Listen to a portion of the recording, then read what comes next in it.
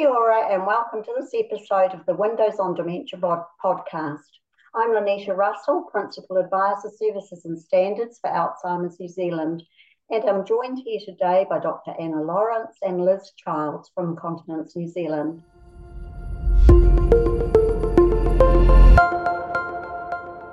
Anna is a New Zealand-trained urologist with numerous areas of expertise, but most notably for this podcast, she's currently involved in research relating to dementia and incontinence. Liz is a pelvic health physiotherapist with extensive experience treating people of all ages with pelvic floor dysfunction. You know, those muscles that we need to keep taut with exercise, but which we often tend to neglect. Continence is one of those subjects that no one wants to talk about, and there are a number of reasons why someone with dementia wareware becomes incontinent.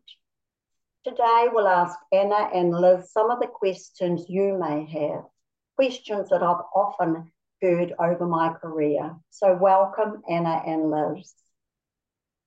So let's start off with, when we talk about continence and incontinence, what exactly do we mean? Would you like to start here, Anna?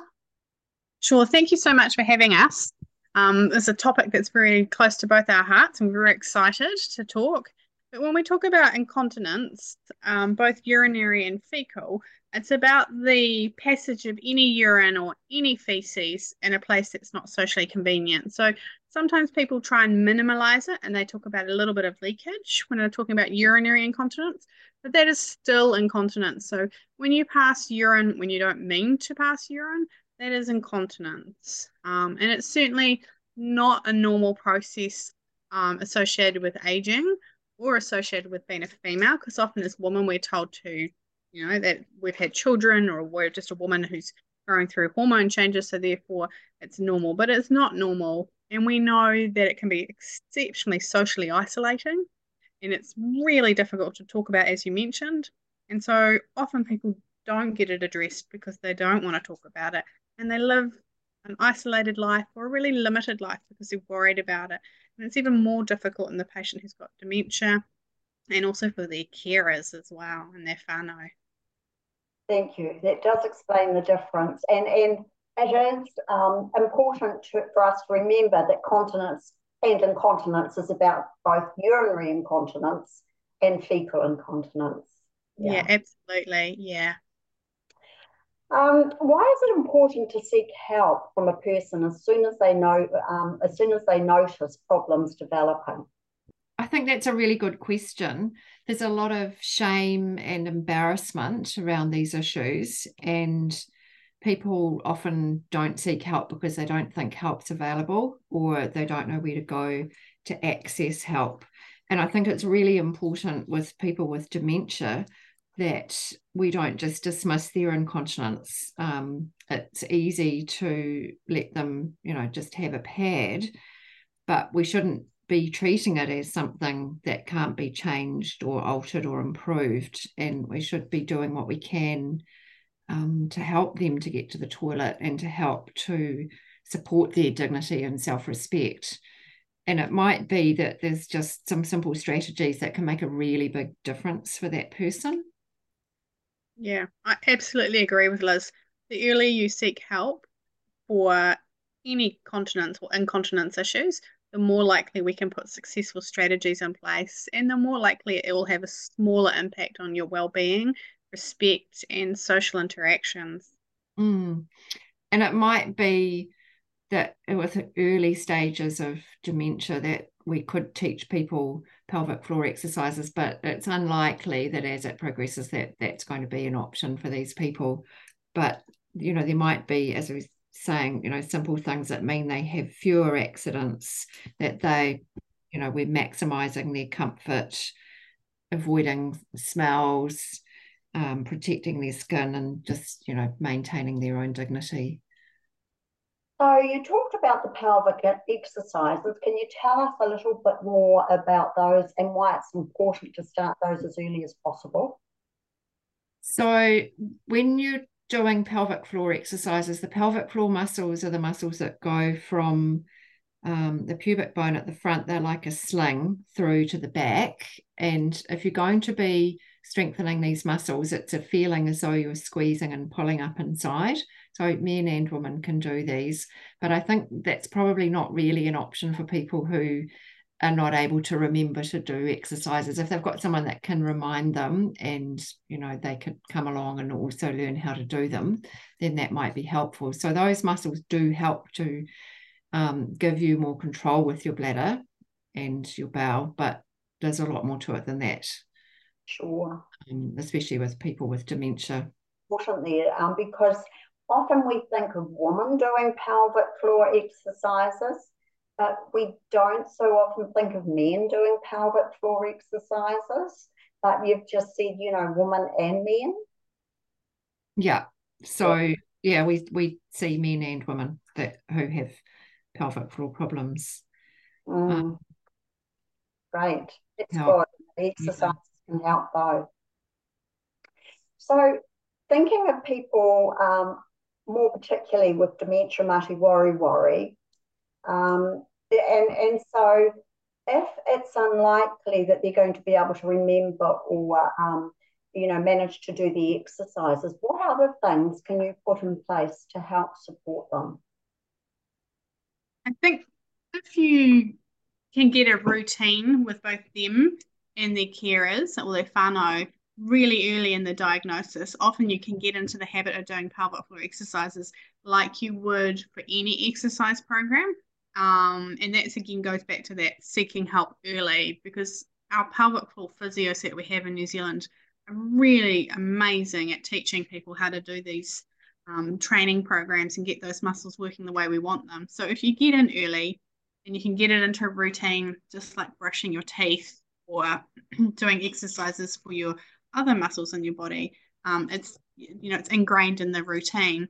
If we miss that window, it is important still to be seeking out someone with a continence specialty, because a lot of these patients can have medications or alterations to their fluids, their diets.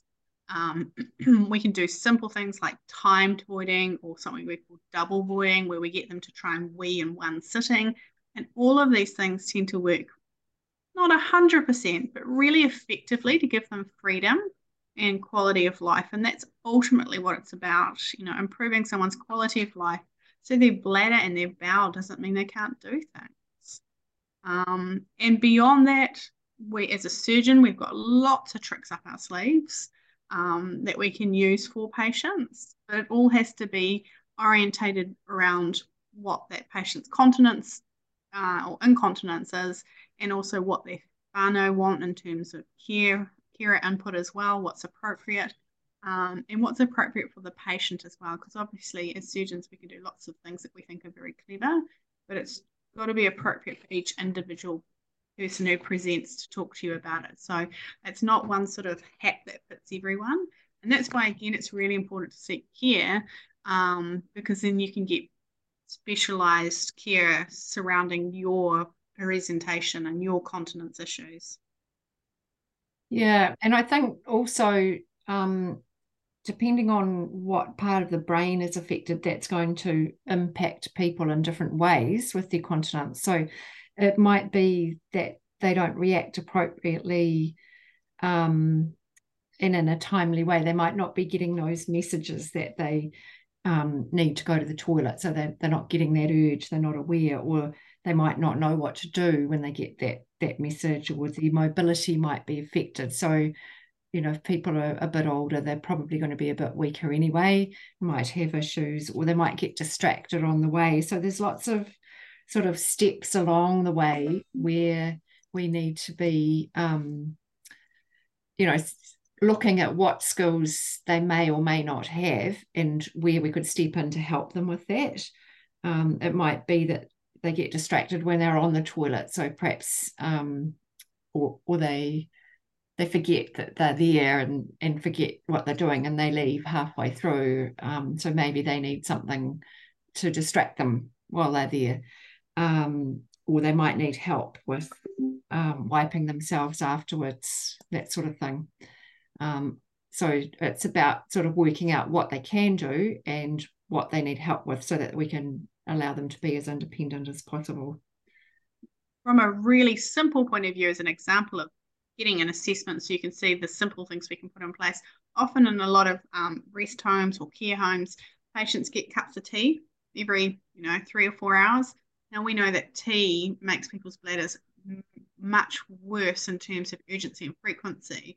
So it can be as simple as switching that tea out for a warm water or a Milo or something like that, rather than a tea or a coffee, because that is just going to make any urgency or frequency or irritation much worse. And again, as Liz said, sometimes they don't know what that is, and it can be quite distressing for them. They don't understand the sensation that they're getting, the urgency they're getting. And so that just goes back to really simple strategies that we can put in place that can actually make a huge difference for people. And it might also be things like learning to look for the signals. So the person might not be able to verbally say, I need to go to the toilet, but they might start to get agitated or, moving a bit in the chair, and, learning that might mean that they need to go to the toilet, and, spacing out their fluids over the day and having that regular toileting for the bladder. And the other thing that you can do in terms of trying to maintain really good bowel routines, we have a reflex when we eat called the gastrocolic reflex, and it tends to help push things through the gut, and you can get a sense of needing to go to the toilet then. So it might be worth taking people to the toilet half an hour after they've had a meal and they sit down, and perhaps they might have a bowel motion. And, we've been doing these things, going to the toilet to empty our bladder and our bowel all our lives. And so these people who with dementia, they've done it thousands and thousands of times. So it's really ingrained, and it might just be that, there's something familiar about that, and that's enough to help facilitate it, so that they can be continent. They're not just relying on pads. I think you've both touched on some really important stuff. I mean, and you touch, if we have something that we say, and that's if you've met one person with dementia, you've met one person with dementia. And that's very much what you were saying. It's the individual, and you need to just look at that individual. And then you're both touching on, the things that perhaps the person can't express. And so it's looking for the clues that they're given, and looking at their past behaviours, and all of those kind of things can also help make it easier for the person to have a normal bowel motion or to go to the loo on time. So really, really good stuff. And we started to touch, Liz, on continence products. Now we see continence products advertised on TV, and they're available in supermarkets, and there's some good and bad about that advertising, I guess. But why is it important to get expert assistance in selecting the continence product that is best suited to the person's needs? So I think what you're saying there, what's best suited to the person's needs. So everybody's different, and there are a lot of products available. So it's going to depend on how much leakage there is over a period of time. So the product that they use needs to have enough absorbency, so that it's going to draw the urine away from the skin. And if it's only a small amount, if it was less than, say, 200 mils, then they might be able to get by with pads or washable underwear, the reusable underwear. So the pads, you can get them in the supermarket, and they have a droplet system. So the more droplets that are shaded, the greater the absorbency. If they're leaking significantly, then they might need much bigger pads that are going to need the sort of net pants to hold them up, or they could perhaps use pull-ups. So pull-ups are quite good for people who are a little bit more independent, and they're a little bit more like undies, so they might feel more natural for people. So the style's important, and the absorbency, but also the size. So it's really important that the sizing's right. And a lot of the products will have information on their packaging about how to measure to make sure you do get the right size. So you want to get the right fit, so that so they're going to be comfortable and not chafing, and so that they're not leaking, because all of those things are going to lead to poor skin health. And then you can get extra little inserts to go in for people who have fecal incontinence as well, which can sort of sit inside to help. So yeah, options. I think it's also important that you get referred through your continence nurse as well, because there is funding for some products in New Zealand, and continence products are exorbitantly expensive. And although you may not get enough if you're quite wet or fecally soiled, you'll get some, which is better than none. Don't get me wrong, I don't think it's an ideal situation, but without the way it's funded in New Zealand, you can get some from your Te Whatu Ora hospital system. And that way also, as Liz has said, you need to get the right size and the right absorbency, and the continence nurses should be able to assess the patient or the person for that and work that out, what size is appropriate and what absorbency is appropriate. They're a really good resource. Yeah, they are. And I think getting that referral through to Whatu Ora, they're going to be able to have a full assessment as well. And some of those things that we've talked about earlier that might be able to be put into place, those sorts of practical things that might help, as well as assessing for continence products. So it's kind of a big picture. So doing an assessment and then coming up with a management plan and working out how these people can be helped in the best way. Fantastic. So they can get that referral through their GP or their primary care practice. Yeah. To the continence nurses, often you see these letters in there too, the incontinent nurses. So our nurses are not incontinent themselves. It's the specialty, especially nurses. Yeah. So every Te Whatu Ora catchment is meant to have continence nurses, specialist nurses who are trained and quite passionate about it. Yeah. Okay. So people just need to ask. Yeah, and absolutely. Sometimes they might get in an occupational therapist to do an assessment, so they might be able to provide handrails or a higher seat or other aids that might be helpful, or perhaps get a commode if it's too difficult to get to the toilet. So that can all sort of be organised through that, and perhaps through a sort of needs assessment process as well. Absolutely. So the important thing is, don't be too embarrassed to ask. Oh, absolutely. Yeah. These problems are really common, and there is help available. Yeah. And it's not pads that are available or pull-ups that are available. So if you look at the advertising, you've got to remember those companies have bigger budgets for advertising than we have for our entire healthcare delivery in New Zealand. And so they do minimalize it and give people the impression that there is nothing out there other than pads and pull-ups. But not the case. Like, pads and pull-ups are great and in their place, but there's often a lot more that can be done by specialist physios, OTs, and nurses, and people like myself. That means you aren't dependent on those. Absolutely. Look, thank you both very much. You've both covered some areas that are really, really important for people living with dementia mater worry. We know that continence issues are one of the main reasons for people going into aged residential care.